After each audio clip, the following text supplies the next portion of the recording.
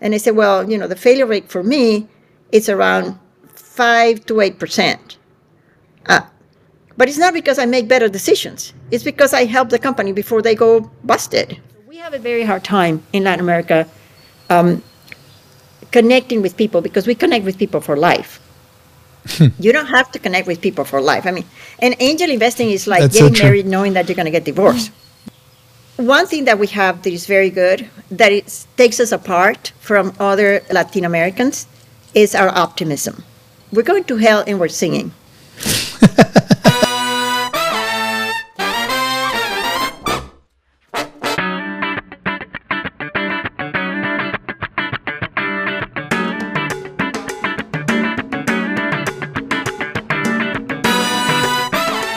Hello, everyone, and welcome to a new edition of the Venezuelan Diaspora Project. I'm super excited today to have my dear friend Alicia Castillo Holy, a Venezuelan from El Limón, who's an entrepreneur, investor, and PhD. And welcome, Alicia. Thank you. Thank you, Chueto. So nice to be here. So, Alicia, tell us, what do you do? Well, thank you. I am an investor. I invest in companies, and I have been a serial entrepreneur. So I've been investing for around 30 years in companies at early stage. I also recently built a hotel, which is doing really well despite COVID. And I'm very, very active in the Silicon Valley community. I have an investment club that I started a year ago where we allow investors that are accredited access to vetted deals that are co-funded by venture capital funds in Silicon Valley. And that is really, really exciting. I have a very intentional focus on minorities or underrepresented founders and pro-inclusion in everything that I do, from investing to accessing executives and supporting board members, as well as investors. That's awesome. And why do you do that? Why focus on minorities and underrepresented communities? Is there what's the reason behind it? Well, because I was helped. Because people told me the things that I needed to hear, because I did not come from a family where angel investing, where actually any money was discussed. My family was very intellectual, and they were researchers and academics, and we never talked about money.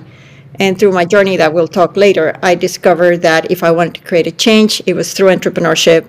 And then I discovered that entrepreneurship without capital is very, very difficult. So I run programs. I run a program called Women Get Funded, training programs. But if I really wanted to make a difference, I had to invest. And I've made some very, very good investments with very good returns. So now what I want to do is I want to professionalize angel investing. Mm. When you mean professionalize, is teach other folks to do it? Well, it's very hard to teach somebody to do that. The best way to do it is to hold their hands and show them this is a deal that you can invest in and access good deals. Because, if you've never done angel investing, it's really difficult. I feel that the wealth gap is also relevant to investing. We're used to thinking that we're going to work hard, we're going to save, and then we're going to live off our savings. And investing in somebody else's business is just a fantastic profession, but not a lot of people know how to do that.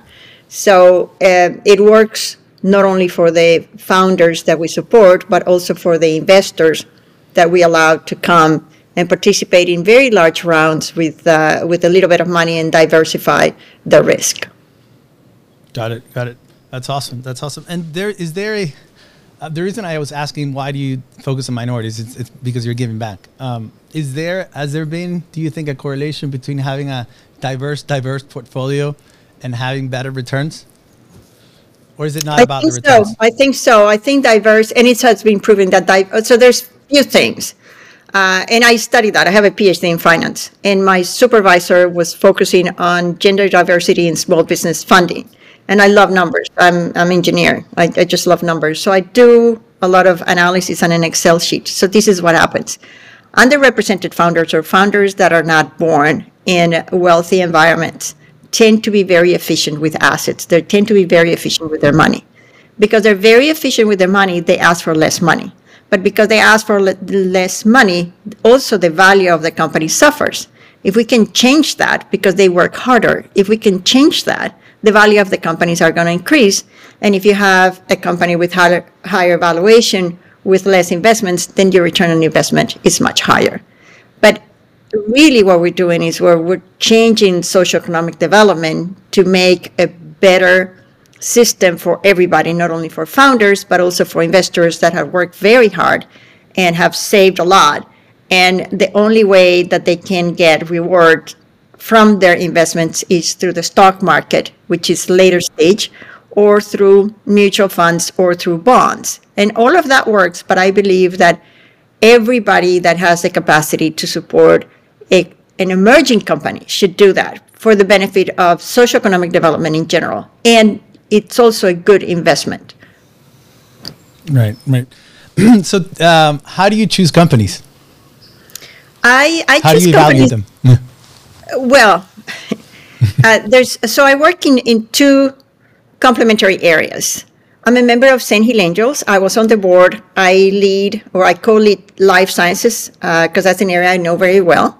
And I also have the investment club. In the investment club, we invest in later stages. So they have to have a signed term sheet and in a deal lead, which is a VC fund. So for those, we don't renegotiate the term sheets. What we do is we do a big education with our members so they can come and they learn by doing, and then everybody makes their own decisions. So if they're not comfortable with something, that's fine. Right. That is the investment club. And we get them by referrals. We have over 40 VCs that send us information, and then we get a lot of things from LinkedIn as well, and from my own work like this and my own work. For seed and pre-seed, and also because I'm 60, I just turned 60, so I've been working on these for many years. So there has to be some advantage on that. And you cultivate very good relationships. I don't deal with toxic people. I just don't. It's not that I don't deal with, I don't. So if there's toxic investors, I don't deal with them. I don't believe in Shark Tank. I think it's bad. I think investors have a bad reputation. I think a lot of people want to do amazing companies, and you don't have to compromise between doing something amazing and profitable and good for everybody. I really believe that. So for the seed and pre-seed, that is where you get into valuation, and that's where you get into term sheets in a different way. And I have a whole process, but I mostly invest in companies where I can add support. So it's not my money, but it's the money, the contacts, the knowledge that I bring to the table. Because I see so many deals. We see around 100 deals at St. Hill Angels, and we see between 30 and 40 at Wealthy. So it's like 140, 130 per month. Because we see so many deals, and because I work on these for so long, I can very easily in 10 or 15 minutes figure out what is holding the value for a company. So that's something that we do as well. We unleash the value for the companies. And then, so 80% of my companies are companies that I invest where I know very well the market, the industry. I know what are the pitfalls. I know who else is competing in that particular market. I also rely on advisors and my colleagues. And then 20% I do because I like the entrepreneur, even if they might fail. I fail too. And I want to be the supportive person for that. But in order to do that, I need to make sure that I make enough money on the other ones. So that's how I balance interesting. That's very, very interesting. So there's like bets that you do that are for the purpose of learning. So to support the founder's journey, in a way, right? And new things, like I'm exploring now NFTs. NFT is really good. I have one lead for you, Venezuelan guy. I just interviewed before this, JNS. I'll send you his Instagram. He's doing a load of photograph. So his thing is, it's so interesting that you brought it up. Just like you're doing digital transformation for a lot of B2B businesses, there's a whole like consulting world of helping businesses become digital. And so because he's an artist, he's helping other artists transform into crypto. So I told him like his thing is crypto transformation for artists. That's great. That's great. Supporting them. I just saw a company doing NFTs for music. Yeah, that's crazy. I mean, it's very, and I like space, so I would invest in space. And now I've gotten to know a lot about space. and video games and subliminal education. I mean, there's things that I just find interesting. But one thing that is common is that the entrepreneurs that I support are always passionate about the change that they're making. So if somebody comes and says to me, you're going to make a lot of money on something, that is really a little bit of a discount because I do make a lot of money on a lot of things. And so money is not a motivator for the entrepreneur. It has to be the passion about making a transformation. Having said that, there's a lot of people that have a love and hate relationship with money. Money, And yeah, I know. And I'm going to promote a book that I wrote because I think it's fantastic. Go ahead, please. Because you get it free online everywhere. It's called The 10 Unwealthy Habits, or Los 10 Hábitos Anti-Prosperidad. And I have to finish writing one for women and finish writing one for Latinos. But, if you hate money and if you think investors are bad, just don't ask for investments. That's not going to go. You have an internal battle, and that's not going to go. And I personally had to overcome some challenges because I grew up in a socialist family in Venezuela when it was socialist, in a socialist town. I mean, I didn't know anything about business until I was 35 or 34. So, how did you become an investor? Like what? How did you come to? That is a great question. So this is very interesting. I was a researcher at Universidad Central de Venezuela, and I was a very early researcher. I mean, I presented my first rated paper at 16, so I was really, really young. Wow! And I was a little kid, and it was just amazing. And 16. Wow. And by 18, I have presented 8 papers. Of course, I got all the prizes that you can imagine, and I was so full of myself because I thought, this was fun. So it's kind of embarrassing actually because I was really arrogant, and I graduated very early too. But I'm glad I'm not like that anymore. It took a lot of meetings though. But so I was very passionate about the lab, and I still am. So my focus is always life sciences, and I have a master's in biotechnology. It was not a PhD because at that time the Universidad Central was not offering PhDs. But I think I learned more there than in another. I have another PhD that is in finance, but it was amazing. So I realized that I couldn't make a living just being a professor. So I started a landscaping company, and then I went to work for Bayer and Shell, and kept the 3 things. So I kept working at the university as a researcher and a professor, working at Bayer. That was one of the conditions for me, and having my landscaping company. And so I learned a lot. And when I went to do my MBA, I realized that I really wanted to change socioeconomic development, and entrepreneurship was the best way to do it. I went to Chile. I started the first Center for Entrepreneurship, and it was just an amazing experience. I was just at the right place with the right skills and knowledge, and then I realized 2 years later we were stuck. I mean, you can have all these amazing deals, but if you don't have capital, if you don't have resources, you're not going to go anywhere. So capital was the binding constraint. Yeah, so I started the first seed capital fund in Chile. And it took me over a year to improve the business model, and I talked to over 1,300 people. And I developed a methodology to do that, and I have different methods. And venture capital and angel investing are 2 of around 50 ways of funding your business. And I learn a lot because people do find the resources. So I wrote another book called Funding Your $1 Million Idea that talks about the different ways of funding a business.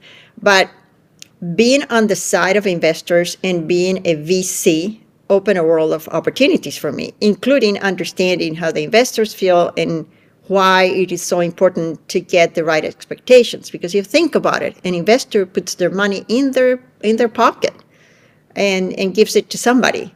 Now, a VC is sort of a hybrid because the manager of a VC doesn't necessarily have the money, which was my case. So I was a VC first, and we made a lot of money, and I made a lot of money. I was able to then pay my debt, my MBA debt. I got a scholarship, but I have to support myself.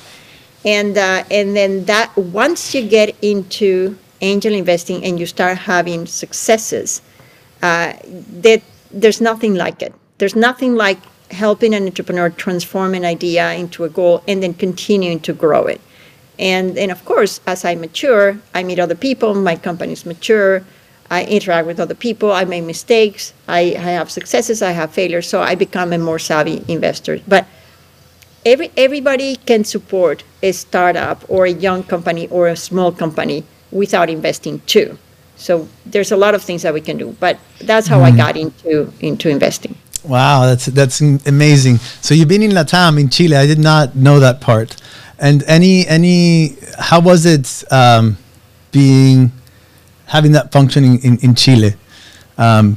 Any stories that you can share? Yeah, Chile was great. And actually, I was on the, I went to Chile in '96, right after I finished my MBA. And for the purpose of everybody here, I saved money for 5 years working at Bayer to go abroad to do a PhD. I realized that what I wanted to do was an MBA because I did not know how to run businesses. And I wanted to understand how could we create a Bayer, because I thought, well, why the Latinos have to do all the work and not get all the paid? The equity. So yeah, and then I learned to price things and to have good services and to pay people well. Tell us about the changes that you've seen. Have you seen things moving forward, backwards over the years in terms of women's participation in VC and in business in general? I mean, the reason that's a great question. And I grew up in Venezuela where women could do everything. Mm-hmm. We had I can't remember, the Miss Venezuela that wanted to be the president. Irene Sáez. I can't remember her name. Irene Sáez. Irene Sáez. Yeah. So we had amazing women. They were gorgeous. They were smart. They had no inferiority complex. And so I grew up with that. And I never thought being a woman would prevent me from doing anything that I wanted. I just didn't think about it. And I think we're better prepared because of that. So there's few changes. I lived in 9 countries, so I see a lot of differences in countries. Countries where you have domestic help are kinder to professional women than countries where you don't have domestic help. So I see a lot of shaming on women. And I was just having a conversation about that. So we don't realize that. There's a lot of microaggression towards women in many countries. You have to be pretty, you have to be skinny, you have to have the right hair. I remember Hillary Clinton wrote her book, and the title of the book was going to be "It's Still About the Hair." And you can see that. And, I noticed that we are very judgmental towards women in the U.S. And a lot of people don't want to say that, but we are. And that's why you have to have the perfect smile. In Australia, you have your teeth are all crooked and you don't care how you look, and that's fine. But then we have the other issue, which is maternity. So being a woman is very tied up with being a mother. I don't make that connection because first of all, I was a single mom. And second, I have a lot of friends who are the stay-at-home dads, and they have a horrible time too. And I think that we diminish how important it is to raise kids, but we also over-accentuate that if you have a vagina, you have to have a kid. And that is not the way it works. So what I see is that women my age have had to make, in the US, have to make a very hard decision about being a professional or being a mother. People that are younger are not having to make those decisions because the society is more tolerant, but still, we have this thing that if you're a woman, you have to have kids, and that takes a toll on what you can and cannot do because society doesn't help you, because it's expected that your partner is going to help you. So that is a big obstacle that we need to solve. Then it comes time where women are starting companies. So women are starting companies at a faster rate than men, especially Latino women. So the rate of startups for Latino women is like 10 times. I think it's 8 or 9 times, not quite 10. But one of the reasons is that Latino women get paid 43 cents on the dollar, and they get given less tasks. So the second observation is the discounted factor. I know, as an investor, and with my name, Alicia Castillo, but Alicia Castillo, people assume that I am less valuable, I'm more stupid, and I don't have the money to invest. If I'm sitting in an event with a man that is white and has an Anglo-Saxon name or a German name or a Northern European name, the assumption is that person is making the decision, that person is a better guy than I am. And that happens at a VC level. So now a lot of people are saying we need more VC women. Well, it is, again, an uphill battle because you need to be aware of that.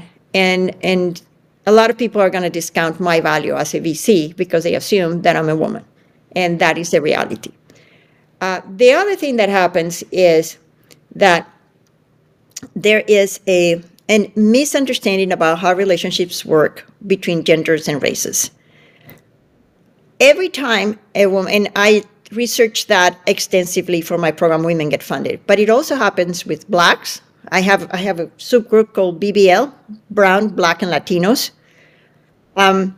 So if you are a woman and you go to a meeting and there are men involved in the meeting, in the back of your mind, you are thinking, who is going to make a pass or a comment that is going to make me uncomfortable? It doesn't happen all the time, but it's always in the back of your mind. And that is the first thing that we need to overcome. So that's why the program that I have, the first thing is, how do you have the right mindset? Because instead of saying, I'm going to be strong and I'm not going to, this is not going to impact me, it's how you react to that. In the same way that I've been in meetings where people don't want to talk to me because I'm the woman. They want to talk to the guys. And not only that, I organized a group of angels to go to Vegas to a big conference. And the organizer knew me. Well, the secretaries at the organizing table would not allow me to go into the meeting room because I had not paid as an entrepreneur. And I said, well, I'm not the entrepreneur, I'm the investor. And I had to call the organizer because I had her phone, and it was another woman. All right, investing in 2021, the future of investing. This is a question I had in my back pocket.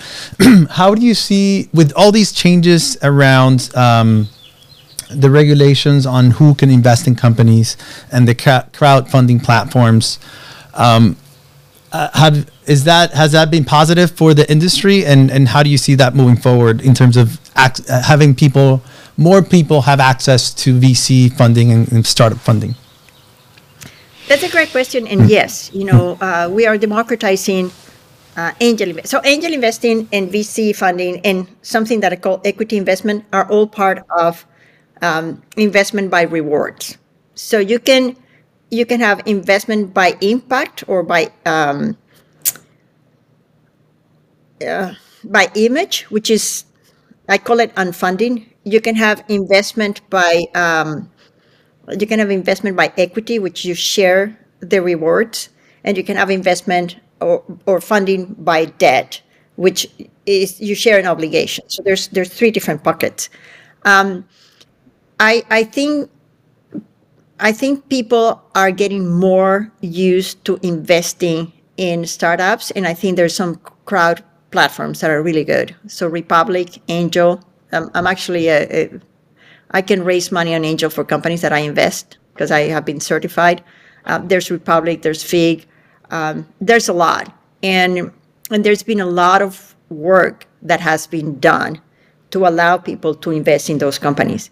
The other thing is that the definition of accredited investor was changed in the U.S. was changed in August, and because of COVID, nobody knows. Nobody realizes that. So I put a post on LinkedIn about that, and now pretty much anybody who has worked in a business or has a business degree from a recognized university, again, talk about the wealth gap. Yeah, there you go. Can be if you don't have the right credentials, you can't invest.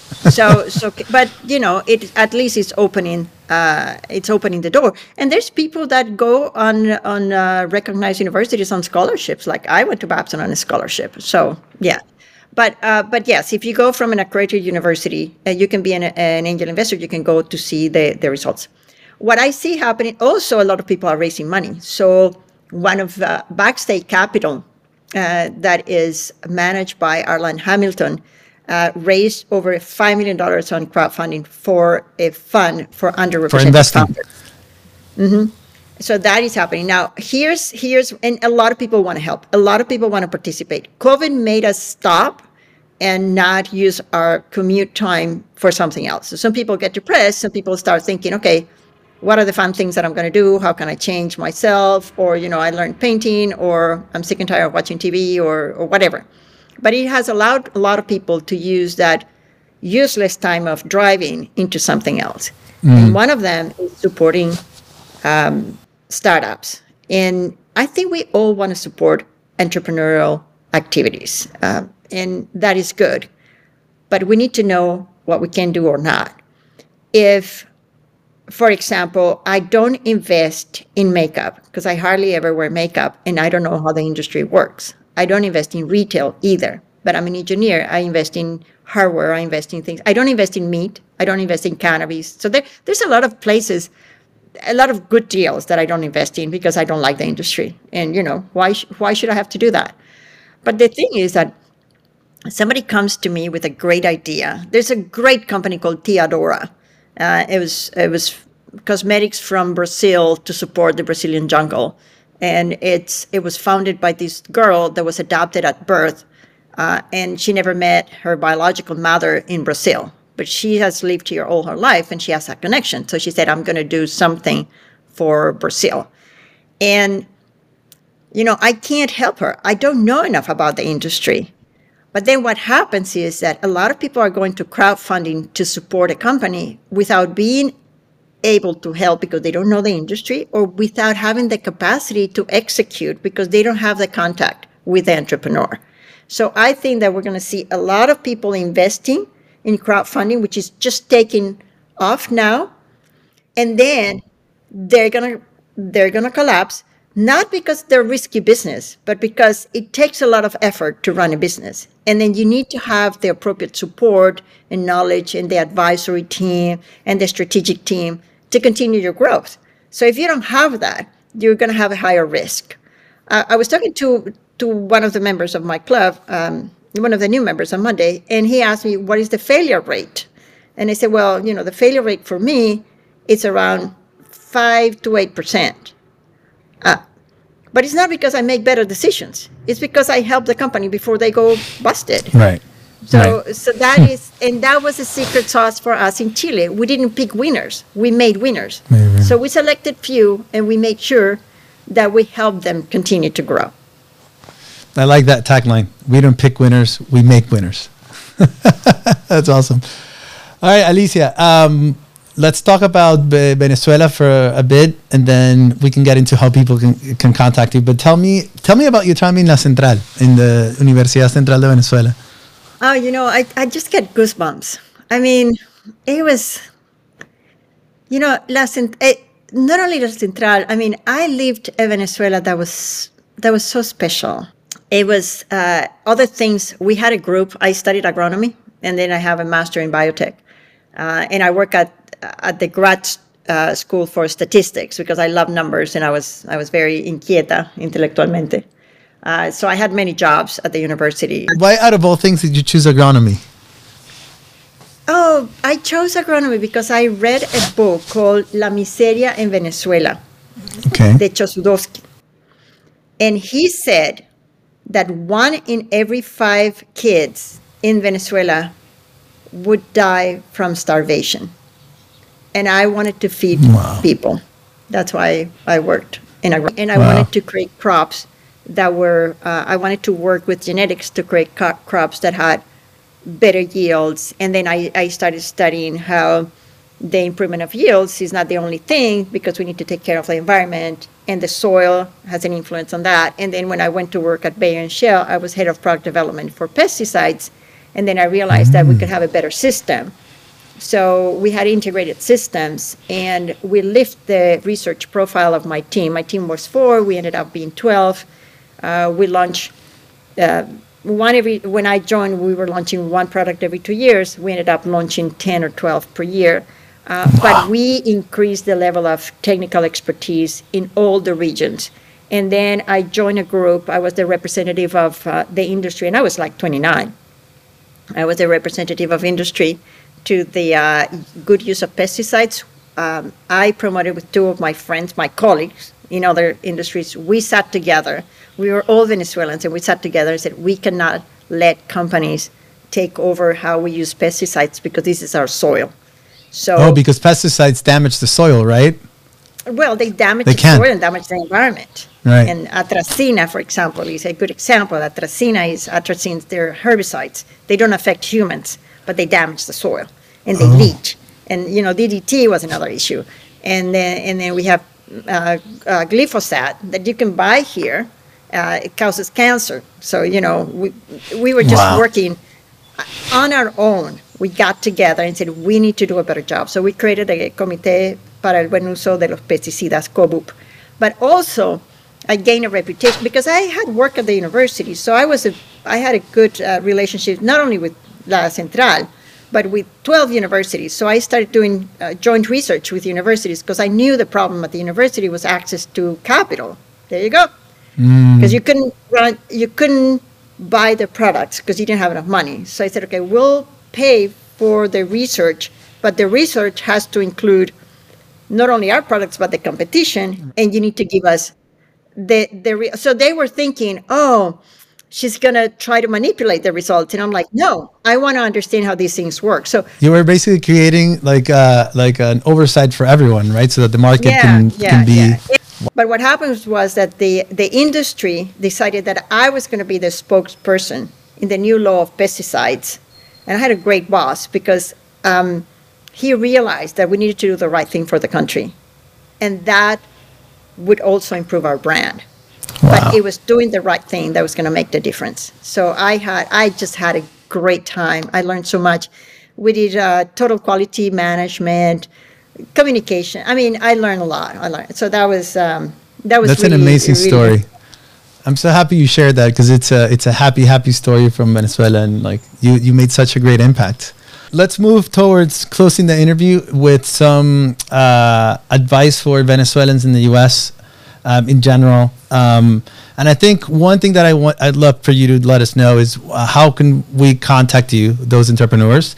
But I think most importantly, like, what should they do before they contact you? Like, what's your expectations when you see someone? Right, because I mean, what are the things that you want for people when they contact you to have at least? What homework would you like them to have done when they're seeking capital, or just advice from you? What would you like to see the first meeting? Okay, well, so a few things. I have a lot of advice for free. There's nothing worse than egotistic advice, but and this is the way it works. I give a lot of information about what has worked for me. Mm-hmm. It might not work for other people, but I hope that by doing that, I put it up there. I also have written several books, and one of them, Funding Your $1 Million Idea, talks a lot about the mistakes that I made. Because I started like 18 companies in 4 or 5 nonprofits. I have a nonprofit. I'll talk about it too. But so the first thing is, there's a ton of information there, but this is what happens with Latinos. This is what kills us. We don't trust the people unless we know them. And there's a lot of good consultants. And there's a lot of consultants that are giving you the wrong advice because they don't know. So in terms of raising funds, I see a lot of people, consultants, that help you raise funds, and you need to ask them, okay, how much money have you raised? Because they have no clue. They just have no clue. And that's why I don't get involved in politics, because I've never been in politics, so I have no clue. So it takes a while for somebody to realize that good intentions are not good advice. They're ill advice. One of the things that I see a lot is people telling you, you can't do this. And they tell you can't do this because they're afraid that you would fail. Because they don't see that there's a possibility for you. So we need to cut that. You never know what is possible until you go and experience. And when you see that it doesn't work, then you fix it. So success is not the opposite of failure. success and failure are the opposite of inaction. So no matter what, you have to go and take action, and you have to record. This is what I expected. This is what I happened. This is what I learned. Because you're always learning. You're always learning. So the one thing that keeps Latinos behind is that we don't trust the experts. We trust whoever we know. And we had to do a lot of work in Chile for that. The other thing is take it in steps. So you can go to the moon, but you cannot go alone, and you need to go with the experts. So who do you want to invite to the party, and who's going to help you continue to grow? And sometimes they help you for the next ladder, and sometimes they build an elevator. It doesn't matter. But you need to choose who is the perfect or the right appropriate person for that stage that you have. So we have a very hard time in Latin America connecting with people, because we connect with people for life. You don't have to connect with people for life. I mean, and angel investing is like That's getting so true. married knowing that you're going to get divorced.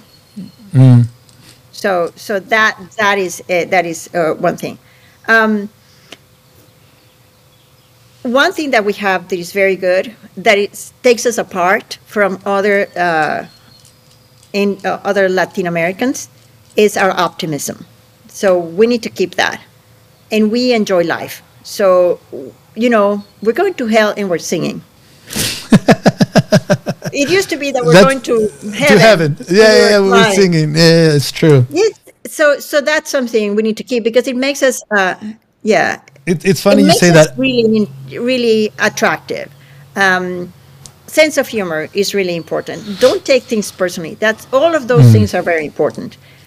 If we can combine that with good processes, because we believe more in intention and intuition than in data, that helps us make the change. And the other thing is request for honest feedback, because we can take that. Some people can't, but we can take. I mean, we call it gordo gordo, and a vieja vieja, so and a negro negro. So we're very blunt. We just call it as it is. Yes. So that's an advantage.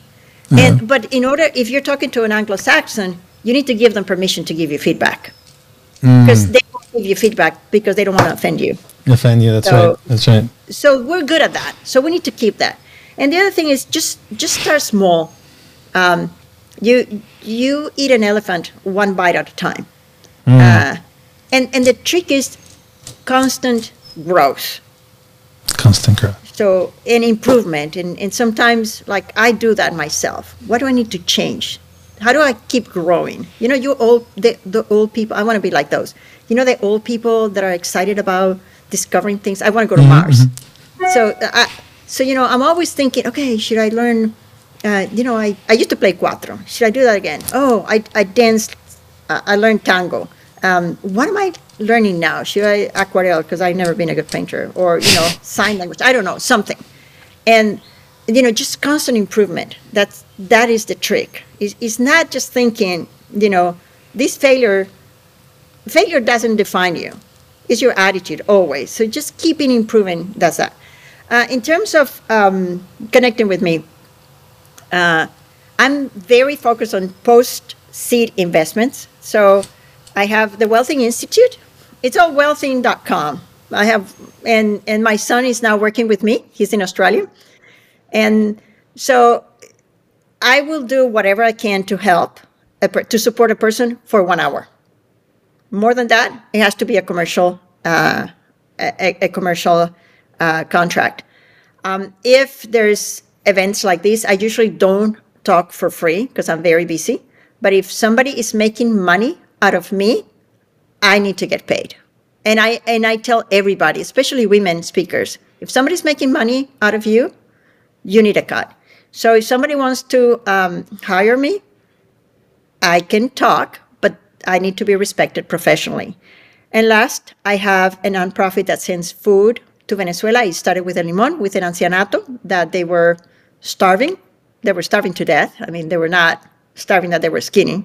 Ancianato San Jose, it has expanded. We send basically food and medicine to Venezuela, and it's called Box of Life. If you want to go and donate $1, it's $1.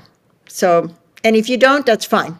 But just try to help somebody else and try to help another Venezuelan. Thank you so much, Alicia, for spending this time with us. I leave inspired and super proud of your journey.